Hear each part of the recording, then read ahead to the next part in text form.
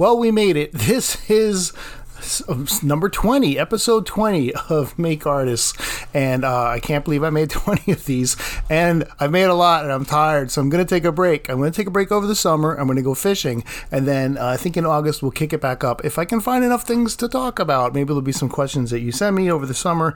I don't know. We'll see what happens, and we'll put something together. But for today, I wanted to leave at the beginning, which is how I became a teacher. And this is not necessarily tab or choice space specific, but just a story of how I became a teacher, and maybe you can relate to it. So without further ado, let's hit it.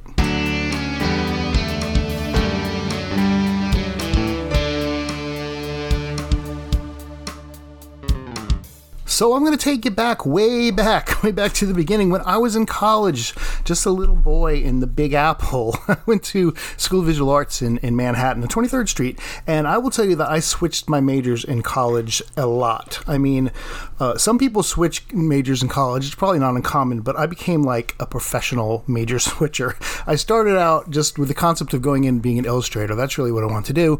And then I kind of thought that wasn't as much fun as it turned out to be, but I really just liked making art, so I wanted to become a fine artist, so I switched my major to fine art, and then at some point I decided I wanted to be a toy designer, so I switched my major to toy design, if you can believe. I've actually tried out for a couple of toy design jobs in my third year. I actually was interviewed by Macy's to work on the Macy's Day Parade, but I was not hired. Anyway, I graduated finally, and I had my illustration major again, right back where I started. And I decided I would hit the ground running with my portfolio. I put together my portfolio, and back then it was a lot more complicated than it is today. Today, you can probably just put everything up online and send an email, and they can go look at your portfolio. Back in the day, you had to trek down to the city to when the art director had either made an appointment or had open times for you to drop off the portfolio, and that was more common. You would drop off your portfolio, you'd walk around the city for a couple of hours, and then you'd come back and pick it up, and then later on you'd find out that you were rejected and did not get a job. But the idea was that you were going to keep plugging away, and I did get a couple of very small illustration jobs, but nothing that was going to pay the bills. So my friend Kevin offered me a solution. He worked for BOCES in New York, which is the Board of Cooperative Services there, and they offer educational programs and services to schools and districts. So it's kind of separate. They go into the school and work with the schools. And he said to me, why don't you get a job as a teacher's assistant? It was actually teacher aide, I think I started as. And then you can work, and you'll be off by like 3 o'clock. Then you can go down to the city. You can walk around with your portfolio. And when you start getting enough illustration jobs, you can drop the whole, art. It wasn't even an art teacher. It was just a teacher aide position. You can drop the whole teacher aide position. And I was like, well, that sounds pretty cool. So I went and I did it, and I remember that was like my first day of school all over. That was like kindergarten all over. I was walking into this elementary school, and I had no idea, were the kids going to like me? And, being a grown-up doesn't change that experience. It's the same thing. And I remember stepping out of my car the first day, and I never really usually dress well, but, I wore a bad tie and a pair of uncomfortable shoes and some uncomfortable pants, and I walked into that uncomfortable school. But the kids all seemed to knew what they were doing and where to go, so I kind of followed them. And I was thinking, well, what am I doing here? And then when I got into the classroom, what I found was I had a big desk, and I sat at it, and I got to work with the kids, and it was fun. It was super fun. And the teacher I was working with, she was great. She was so organized and structured, and it was just a great experience for me. And I thought to myself, you know what? This is way more fun than trekking through Manhattan carrying a portfolio. Maybe I should think about going into teaching. And I remember when I was at SVA, they always had a sign, and it was posters around the school, and it said something like, with your BFA and 15 credits in education, you can become an art teacher. And there was a couple of different ones. I remember one was a picture of Paul Gauguin, because he didn't start becoming a painter, I guess, till later in life. So they had him behind the like a bank. It looked like bars in a jail, but he was supposed to be a bank, and it was like, it's never too late kind of a thing. If Paul Gauguin can start, he started out as a bank clerk and then became an artist. You can do it too. So I kept thinking about that. I had my BFA, so all I needed was 15 credits in education and student teaching, and I could do this. So I talked to my friend Kevin again, and he was like, why don't you go get your master's at the College of New Rochelle? Now, the College of New Rochelle doesn't even exist anymore. It closed down, but I decided to do that. So I applied and I got in, and so that was great. I went in and I had to sit down at the dean's office, and I had to talk to her. I remember this experience. I assume I was already accepted, but I think she was trying to figure out how to place me or whatever. And the first question she asked, she just sat me down and she looked, and this is like a very strict kind of, you think of the prim and proper college dean with the glasses and the gray hair and kind of a stern face, and she says, "So tell me why you want to become an art educator." And I just blurted out, "Because it's fun." And she burst out laughing in my face, and then she was like, oh, you're serious? Like, I guess she didn't expect that answer to come out of me, but that's why I wanted to do it. I was excited because I liked doing it. It was something that I thought was fun. So I had to take classes at the College New Rochelle, and they were primarily education classes, and they were dull and boring, and most of them weren't art related. They were just the history of education and things like that. Just whatever. I remember having to take a library course or something. I don't even know how that ties in, or research class or something. I don't even remember how that ties into education, but they were all labeled, EDU classes. So the one class I had, this one I remember pretty well too, was another teacher who probably, to me in my mind, looks exactly like the dean. Maybe it was, but sort of that stern looking, serious glasses, gray hair lady who's just looking at me. And I had this class, and there was, all of us were in the classroom at our desks, and she was like, "We're going to do role play today. We're going to do role playing." I was like, "Okay, role playing." She's like, "You guys are going to be middle school students." And I was like, "Cool, I can do that." And she's like, "And I'll be the teacher, and I'm going to go through a lesson with you." So she gave us all paper, and we had a pencil or whatever, and she was like, "Fold your paper in half. Now fold your paper again in quarters. Now fold it one more time." So we had all these little squares after we unfolded our paper. She's like, "Today we're going to talk about line and all the different lines there are." And I was like, "Oh my God, this is boring for anybody. Forget about a middle school student." She's like, "Oh, in the first box, I want you to draw a type of line." And I was like, "A type of line?" So I guess I just drew a couple of straight lines or whatever, figuring that's what she wanted. Then she's like, "Okay, time's up. We're going to do the second box. Draw more lines." And at this point I was like, "What kind of lines are there?" I'm like, "Well, there are telephone lines." So I do some telephone poles and some lines, and so now this was kind of fun, this is getting interesting. Then she said, "Okay, that time's up for that. We're going to do the next one." And she was like, "Draw another type of line." And I was like, "Well, there are clotheslines. I could draw so I drew this line going across with some shirts hanging, little clothespins. Time's up. Draw the next line in the next box." And then I was running out of types of line, I think at that point. So I was a lion. I was like, "Lion, I'll draw a lion." So I drew a couple of lions. At this point, she was walking around the room looking at the students' art, I guess like any good art teacher would do. And when she got to my desk, she looked down, and I think she was horrified. Instead of seeing she wanted lines, curvy lines, zigzag lines, different types of lines. She saw telephone lines and lions and all this, and she reprimanded me in front of the class. She called me out, and I felt like a seventh grader. I felt like I was just getting reprimanded by my teacher, and I just kind of I acquiesced, and I started drawing the lackluster zigzag lines that she wanted. And I can say that I can't say I excelled. I'll be straight up honest. I can't say I excelled at any part of my New Rochelle experience, but I plodded through it because I had an end goal, and I knew if I could get through these 15 credits, I would do that. And I did. I got through my 15 credits, and my student teaching is even really sneaky.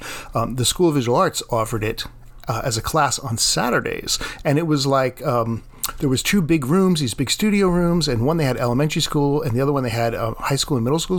And there was maybe 15 students in the class, me being a student, art education students, and we would go in, and each week we would take turns having to write lesson plans. So they'd break us into two groups. So maybe there were 7 student teachers in one and 7 in the other, and 2 of them would be in charge of writing a lesson plan for each, and we would be assistants. And then finally we would get our turn to do it. And then after the class, the kids left, then we'd have a critique and everything. It was a great way to do student teaching without having to actually give up my day job, which I was already student teaching as a teacher aide, getting in school experience doing that.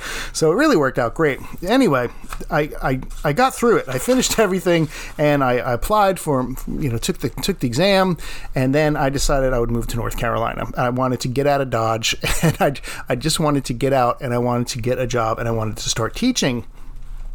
And this was in the 90s, and New York was not hurting for art teachers at that time. I mean, I went to one interview, and I was informed there were 70 other people had applied for that position. So you can imagine it was some fierce competition, and for a teacher right out of school who had no experience, I had no chance of being hired. Let's be honest, who was going to hire me?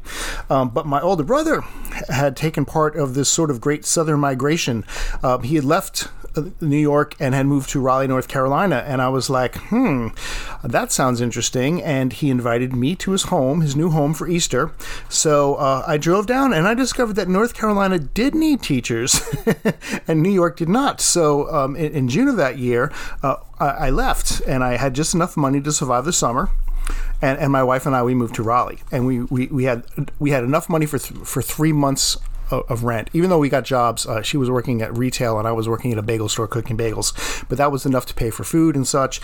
And I knew that one of two things was going to happen. I was either going to land a teaching job in those 3 months, and being that it was summer, it was the time to apply, or I was not going to land a teaching job and I would go back to New York with my tail between my legs. And I applied to a few jobs, but there weren't a lot. And then in the second and a half, about 2.5 months into this, when I was about a half a month away from retreating, I got an interview in Sampson County, North Carolina. Now, Sampson County, North Carolina is pretty far away from Manhattan, New York City. For one, the population of New York City at the time was, 9 million, and the population of Sampson County was 2,500. Actually, when I worked at Apex High School, the population of Apex High School was 2,600 at its peak, so we actually had more students at Apex High School than were living, all the people were living in the Sampson, in Roseboro-Salmburg area. It was the town of Roseboro-Salmburg is where it was, not of all Sampson County. Not that there's a lot of people in Sampson County either, but so I went to the interview, and I didn't know what to wear, so I just went out, and I'm kind of a colorful person, and I got these big red thick suspenders because I just thought they were cool, and I had probably a red tie on, a white shirt and everything, and I went, and I did great interviewing for them, and I was just on point. You know, sometimes you're just so on point, and the principal I was working with, her name was Miss Royal, she was a great principal, and she was just impressed with me because I just had all the answers, and then she was like, well, you know, it was great to meet you and all this stuff, you're gonna be hearing from us. And I walked out, and I go out in the parking lot, and I just like I just like let all this air, like just relieved, like I felt like a tire, just like I just deflated out in the parking lot. And I was just ready to get in my car, and Miss Royal comes out. She's like, Mr. Sands, can you come back in just for 1 minute? And she brings me back in to meet the superintendent of school. She's like, I want you to talk to the superintendent. So he starts talking to me. Well, I had let everything go at this point, so I was like a babbling idiot. I was like, blah, blah, blah, blah. I couldn't answer the questions at all. I just sounded like, I must have sounded so horrible. And then I left that, and I was like, these people are never going to hire me. But I did get a phone call, and I did get the job, and I found out the reason I got the job, and probably the reason she brought me back in, was to show these prim proper people from Sampson County that this crazy New York boy came in wearing these big red suspenders. It probably didn't matter what I said, looking back on it now. So I worked there for several years, which was pretty fun. I got to do all the fun things because I was the only other male teacher in the school. Most of the teachers were females. So one day the principal calls me and she's like, Mr. Sands, do you know anything about football? Have you ever coached football? And I was like, no. And she's like, where are you going to now? And I'm like, what? She's like, well, you're the only other male teacher and we need an assistant football coach. So you're it. So I had to learn I never played football. I'm an art student from New York City. I have like yellow hair, and when it's naturally brown, it's dyed at the time. That was really wacky back then. I'm this guy with I didn't play football. Let's just go with that. But I learned real quick. There was a lot of football down here, and I listened to games on the radio when I was driving, and I get the playbook and I'd study it, and I started watching football on TV just so I could learn. And I did that. I taught middle school. I taught 400 kids a year, grades 6 through 8, and I had about the same amount of money in my budget, which was about $400. So each kid I spent about $1 on. But my principal, again, was really supportive, and often she'd take me to the supply room and we'd rate it. But it was fun, but that lack of supplies really forced me to be creative.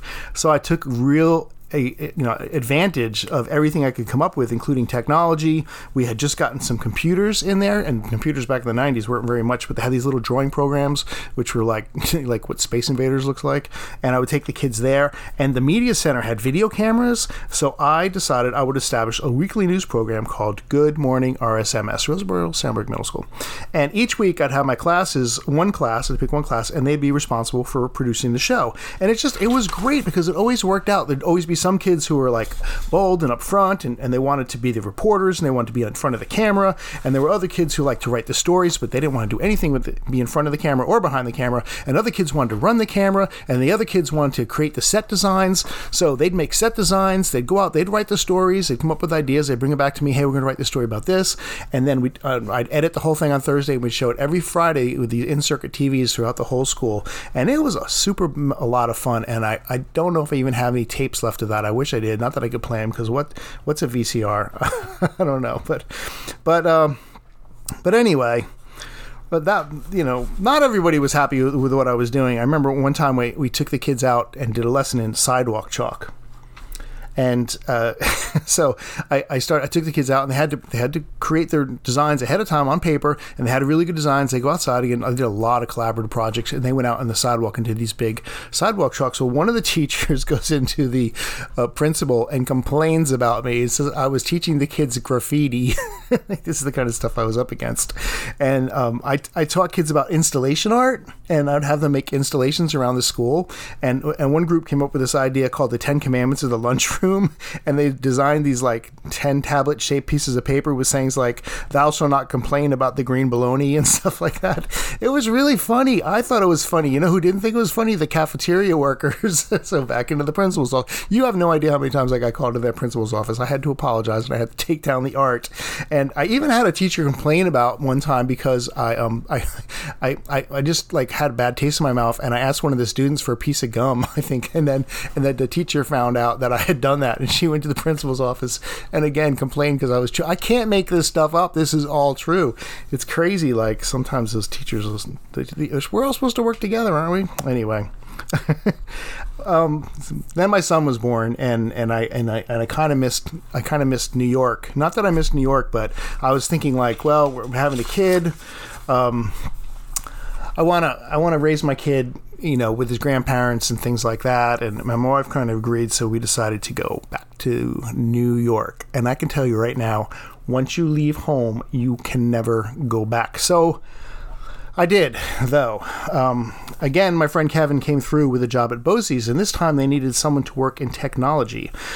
So I was a technology facilitator for BOCES, and I would go around to these classrooms again. And this time, instead of working in one classroom, I had many classrooms, and I would bring them whatever they needed technology-wise. So if they needed computers, I would bring one in, set it up. If they needed applications to run on those computers, which back then was like an Apple with the big floppy disks, I would bring that, printers, whatever they needed, I would come and help them out with it. And some teachers really loved it and would request me to come, and some teachers didn't. I would have some downtime, and I had a little downtime, and my boss came to me and he was like, well, actually, I'm going to back up just a second. My friend Kevin and I, when we had some downtime, we were learning Photoshop 2.0. 2.0, that's how long ago this was.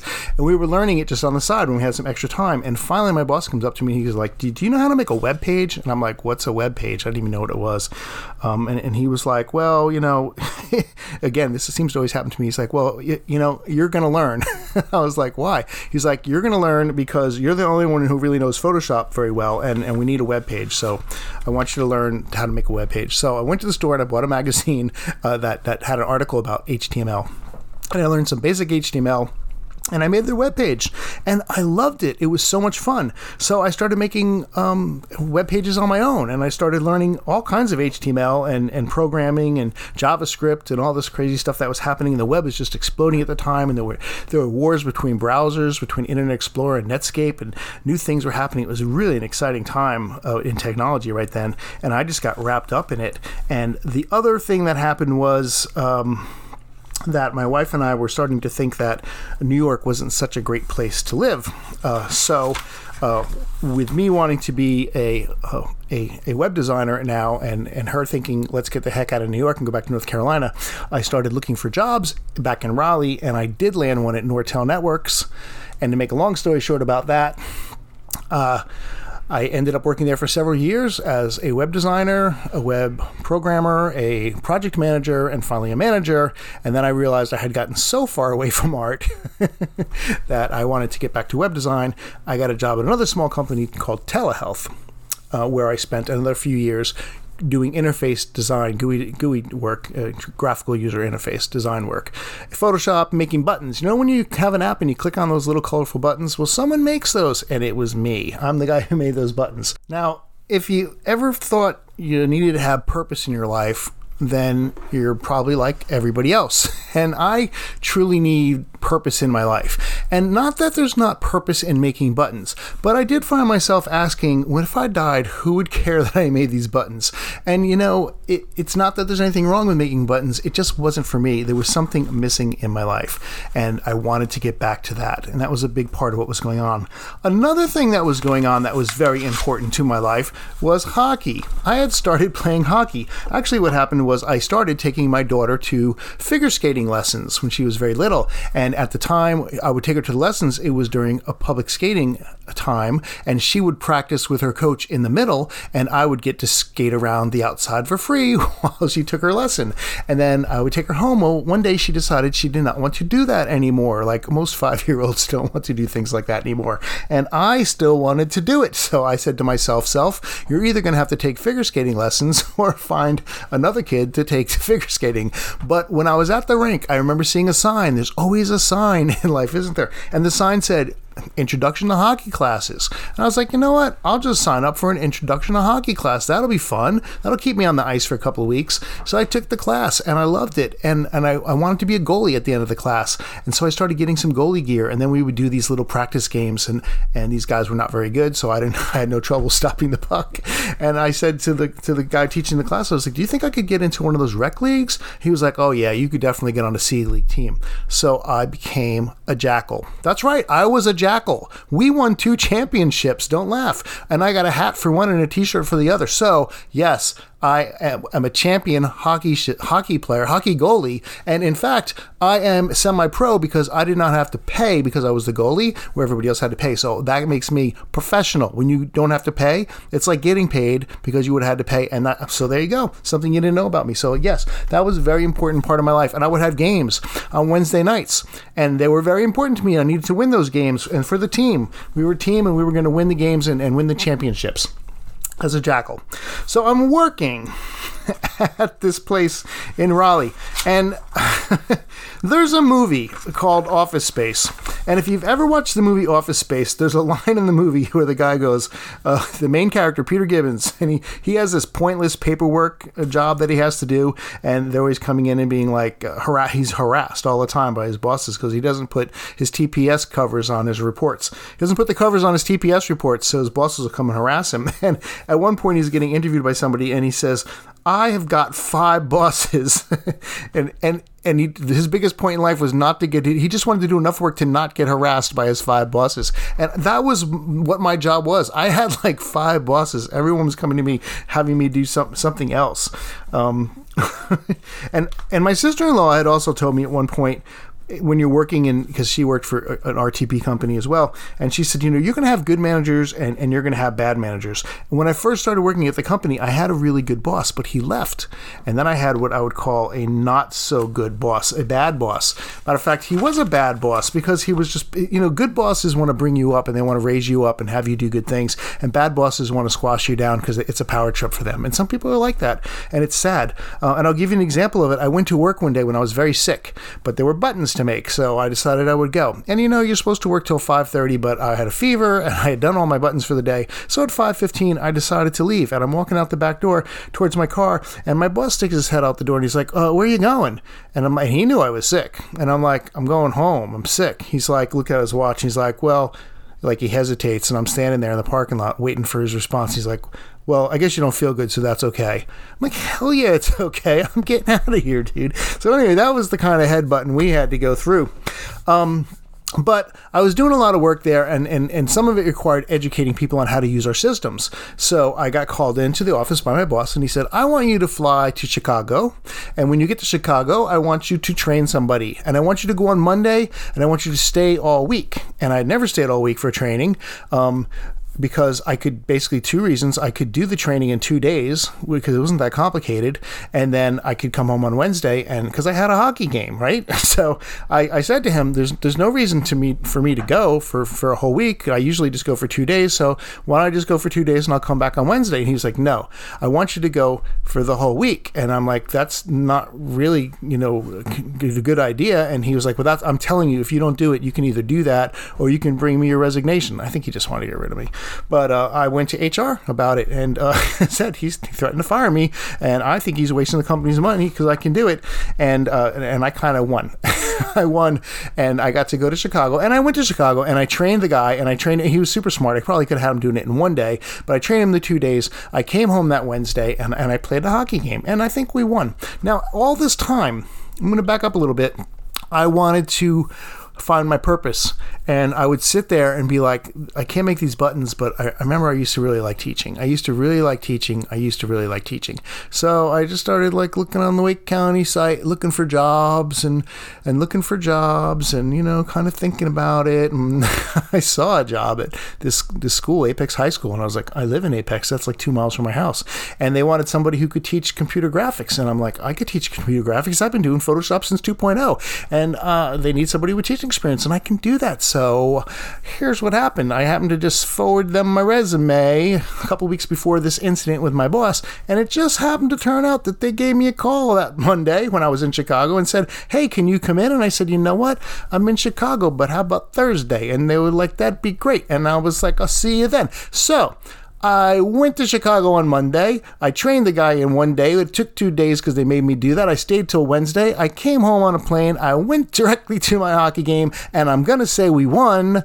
And then Thursday morning, I went to a job interview at Apex High School, and it went swimmingly. And I got the job at Apex High School, and on Friday, I walked in and I said, you can kiss my... No, what I said was, thank you very much for the job here. I've really appreciated working with you and your time here, but it's time for me to move on. I'm going to give you a polite 2 weeks notice. And after those 2 weeks at 5 o'clock, I walked out the back door, and I never looked back. And I got the job at Apex High School. And the rest is sort of history. I went on to teach there for 10 years, and then I went on to teach where I'm now at the South Brunswick High School, and I'm very happy doing it. And I really feel like, I'm not to toot my own horn, but I've had the opportunity to have purpose, and to make some changes in students' life for the positive every chance I could. And hopefully for some teachers who've listened to my podcasts or read any of my writings, my ramblings, maybe it's helped you too. So maybe I've got some purpose there. And if not, if you're ever in a hospital and you have to use an application and there's a button, maybe I made that too. So that's it. Have a great summer, y'all, and go make some artists.